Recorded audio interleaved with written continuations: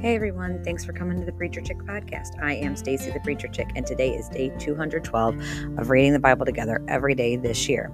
Today we'll be reading Daniel 10 through 12, and which will finish up the book of Daniel, and then we'll also read Psalm 58. Let's get going.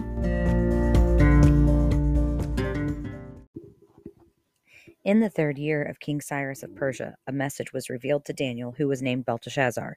The message was true and was about a great conflict. He understood the message and had understanding of the vision. In those days, I, Daniel, was mourning for 3 full weeks. I didn't eat any rich food, no meat or wine entered my mouth, and I didn't put any oil on my body until the 3 weeks were over. On the 24th day of the first month, as I was standing on the bank of the great river, the Tigris, I looked up, and there was a man dressed in linen, with a belt of gold from Uphaz around his waist. His body was like beryl, his face like the brilliance of lightning, and his eyes like flaming torches, his arms and feet like the gleam of polished bronze, and the sound of his words like the sound of a multitude. Only I, Daniel, saw the vision. The men who were with me did not see it. But a great terror fell on them, and they ran and hid. I was left alone looking at this great vision. No strength was left in me. My face grew deathly pale, and I was powerless. I heard the words he said, and when I heard them, I fell into a deep sleep with my face to the ground. Suddenly, a hand touched me and set me shaking on my hands and knees. He said to me, Daniel, you are a man treasured by God. I understand the words that I'm saying to you. Stand on your feet, for I have now been sent to you. After he said this to me, I stood trembling. Don't be afraid, Daniel, he said to me, for from the first day that you purposed to understand and to humble yourself before your God, your prayers were heard. I have come because of your prayers, but the prince of the kingdom of Persia opposed me for 21 days. Then Michael, one of the chief princes, came to me after I had been left there with the kings of Persia. Now I have come to help you understand what will happen to your people in the last days, for the vision refers to those days. While he was saying these words to me, I turned my face toward the ground and was speechless. Suddenly one with human likeness touched my lips. I opened my mouth and said to the one standing in front of me, My Lord, because of the vision, anguish overwhelms me and I'm powerless. How can someone like me, your servant, speak with someone like you, my Lord? Now I have no strength and there is no breath in me. Then the one with a human appearance touched me again and strengthened me. He said, Don't be afraid, you who are treasured by God. Peace to you. Be very strong. And he spoke to me as I was strengthened and said, Let my Lord speak for you. Let my Lord speak, for you have strengthened me. He said, Do you know why I've come to you? I must return at once to fight against the prince of Persia, and when I leave, the prince of Greece will come. However, I will tell you what is recorded in the book of truth. No one has the courage to support me against those princes, except Michael, your prince. In the first year of Darius the Mede, I stood up to strengthen and protect him. Now I will tell you the truth. 3 more kings will arise in Persia, and the fourth will be far richer than the others. By the power he gains through his riches, he will stir up everyone against the kingdom of Greece. Then a warrior king will arise. He will rule a vast realm and do whatever he wants.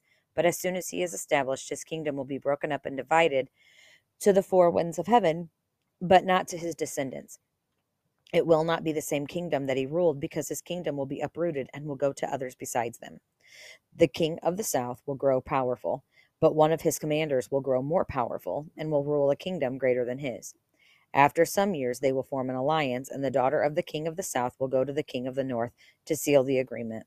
She will not retain power, and his strength will not endure. She will be given up together with her entourage, her father, and the one who supported her during those times. In the place of the king of the south, one from her family will rise up, come against the army, and enter the fortress of the king of the north. He will take action against them and triumph. He will take even their gods captive to Egypt, with their metal images and their precious articles of silver and gold. For some years he will stay away from the king of the north, who will enter the kingdom of the king of the south, and then return to his own land. His sons will mobilize for war and assemble a large number of armed forces. They will advance, sweeping through like a flood, and will again wage war as far as his fortress.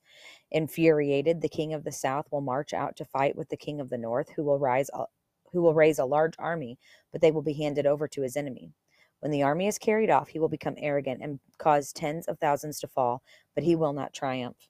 The king of the north will again raise a multitude larger than the first. After some years, he will advance with a great army and many supplies. In those times, many will rise up against the king of the south. Violent ones among your own people will assert themselves to fulfill a vision, but they will fail. Then the king of the north will come, build up a siege ramp, and capture a well fortified city. The forces of the south will not stand. Even their select troops will not be able to resist. The king of the north who comes against him will do whatever he wants, and no one who can oppose him, and no one can oppose him. He will establish himself in the beautiful land with total destruction in his hand. He will resolve to come with the force of his whole kingdom and will reach an agreement with him. He will give him a daughter in marriage to destroy it, but she will not stand with him or support him. Then he will turn his attention to the coasts and islands and capture many. But a commander will put an end to his taunting. Instead, he will turn his taunts against him. He will turn his attention back to the fortress of his own land, but he will stumble and fall and be no more. In his place, one will arise who will send out a tax collector for the glory of the kingdom, but within a few days he will be broken, though not in anger or in battle. In his place, a despised person will arise. Royal honors will not be given to him, but he will come during a time of peace and seize the kingdom by intrigue. A flood of forces will be swept away before him. They will be broken as well as the covenant prince. After an alliance is made with him, he will act deceitfully. He will rise to power with a small nation. During a time of peace, he will come into the richest parts of the province and do what his fathers and predecessors never did. He will lavish plunder, loot, and wealth on his followers, and they will make plans against fortified cities, but only for a time. With a large army, he will stir up his power and his courage against the king of the south. The king of the south will prepare for battle with an extremely large and powerful army, but he will not succeed because plots will be made against him. Those who eat his provisions will destroy him. His army will be swept away, and many will fall slain. The two kings whose hearts are bent on evil will speak lies at the same table, but to no avail, for still end will come at the appointed time. The king of the north will return to his land with great wealth, but his heart will be set against the holy covenant. He will take action, then return to his own land. At the appointed time, he will come again to the south, but this time it will not be like the first. Ships of Kittim will come against him and be intimidated. He will withdraw.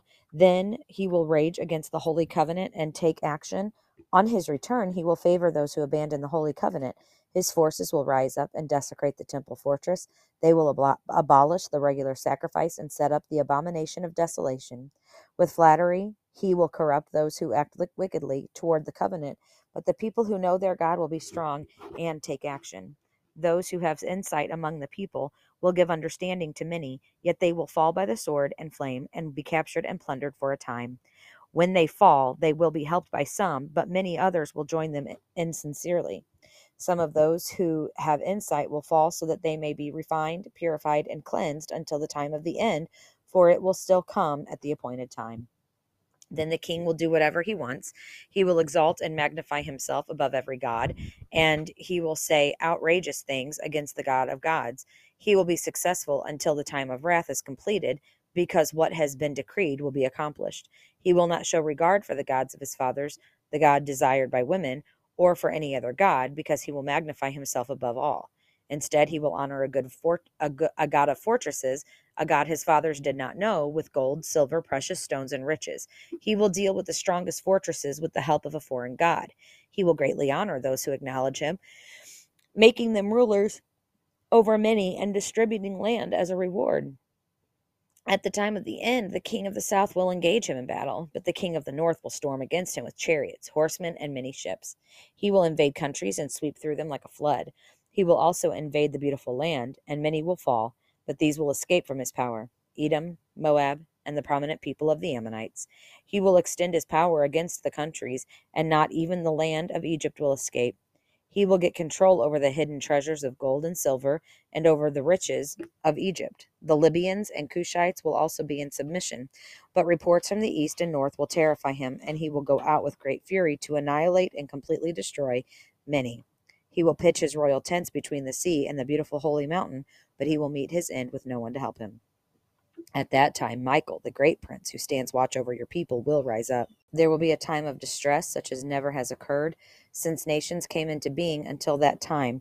But at that time, all your people who are found written in the book will escape. Many who sleep in the dust of the earth will awake, some to eternal life, and some to disgrace and eternal contempt. Those who have insight will shine like the bright expanse of the heavens, and those who lead many to righteousness like the stars forever and ever. But you, Daniel, keep these words secret, seal the book until the time of the end. Many will roam about, and knowledge will increase. Then I, Daniel, looked, and two others were standing there, one on his bank on this bank of the river, and one on the other. One of them said to the man dressed in linen, who was above the water of the river, how long until the end of these wondrous things? Then I heard the man dressed in linen, who was above the waters of the river. He raised both hands toward heaven and swore by him who lives eternally that it would be for a time, times, and half a time. When the power of the holy people is shattered, all these things will be completed. I heard but did not understand, so I asked my Lord, what will be the outcome of these things? He said, go on your way, Daniel, for the words are secret and sealed until the time of the end. Many will be purified, cleansed, and refined, but the wicked will act wickedly, and none of the wicked will understand, but those who have insight will understand. From the time the daily sacrifice is abolished, and the abomination of desolation is set up, there will be 1,290 days. Happy is the one who waits for and reaches 1,335 days. But as for you, go on your way to the end. You will rest, and then you will stand to receive your allotted inheritance at the end of the days. So that's Daniel. That last today's reading really gives us a look at what's coming, as far as the tribulation and things like that. So that's Daniel. And now for Psalm 58. Do you really speak righteously, you mighty ones? Do you judge people fairly? No, you practice injustice in your hearts with your hands. You weigh out violence in the land. The wicked go astray from the womb. Liars wander about from birth. They have venom like the venom of a snake, like the deaf cobra that stops up its ears, that does not listen to the sound of the charmers who skillfully weave spells. God knock the teeth out of their mouths. Lord, tear out the young lion's fangs. May they vanish like water that flows by. May they aim their blunted arrows. Like a slug that moves along in slime, like a woman's miscarried child, may they not see the sun. Before your pots can feel the heat of the thorns, whether green or burning, he will sweep them away. The righteous one will rejoice when he sees the retribution. He will wash his feet in the blood of the wicked. Then people will say, yes, there is a reward for the righteous. There is a God who judges on earth. That's it for today, friends. Come back tomorrow for day 213. We're going to begin Haggai. And, we'll read Haggai tomorrow because it's short. And it's going to be a good one. So I'll see you then.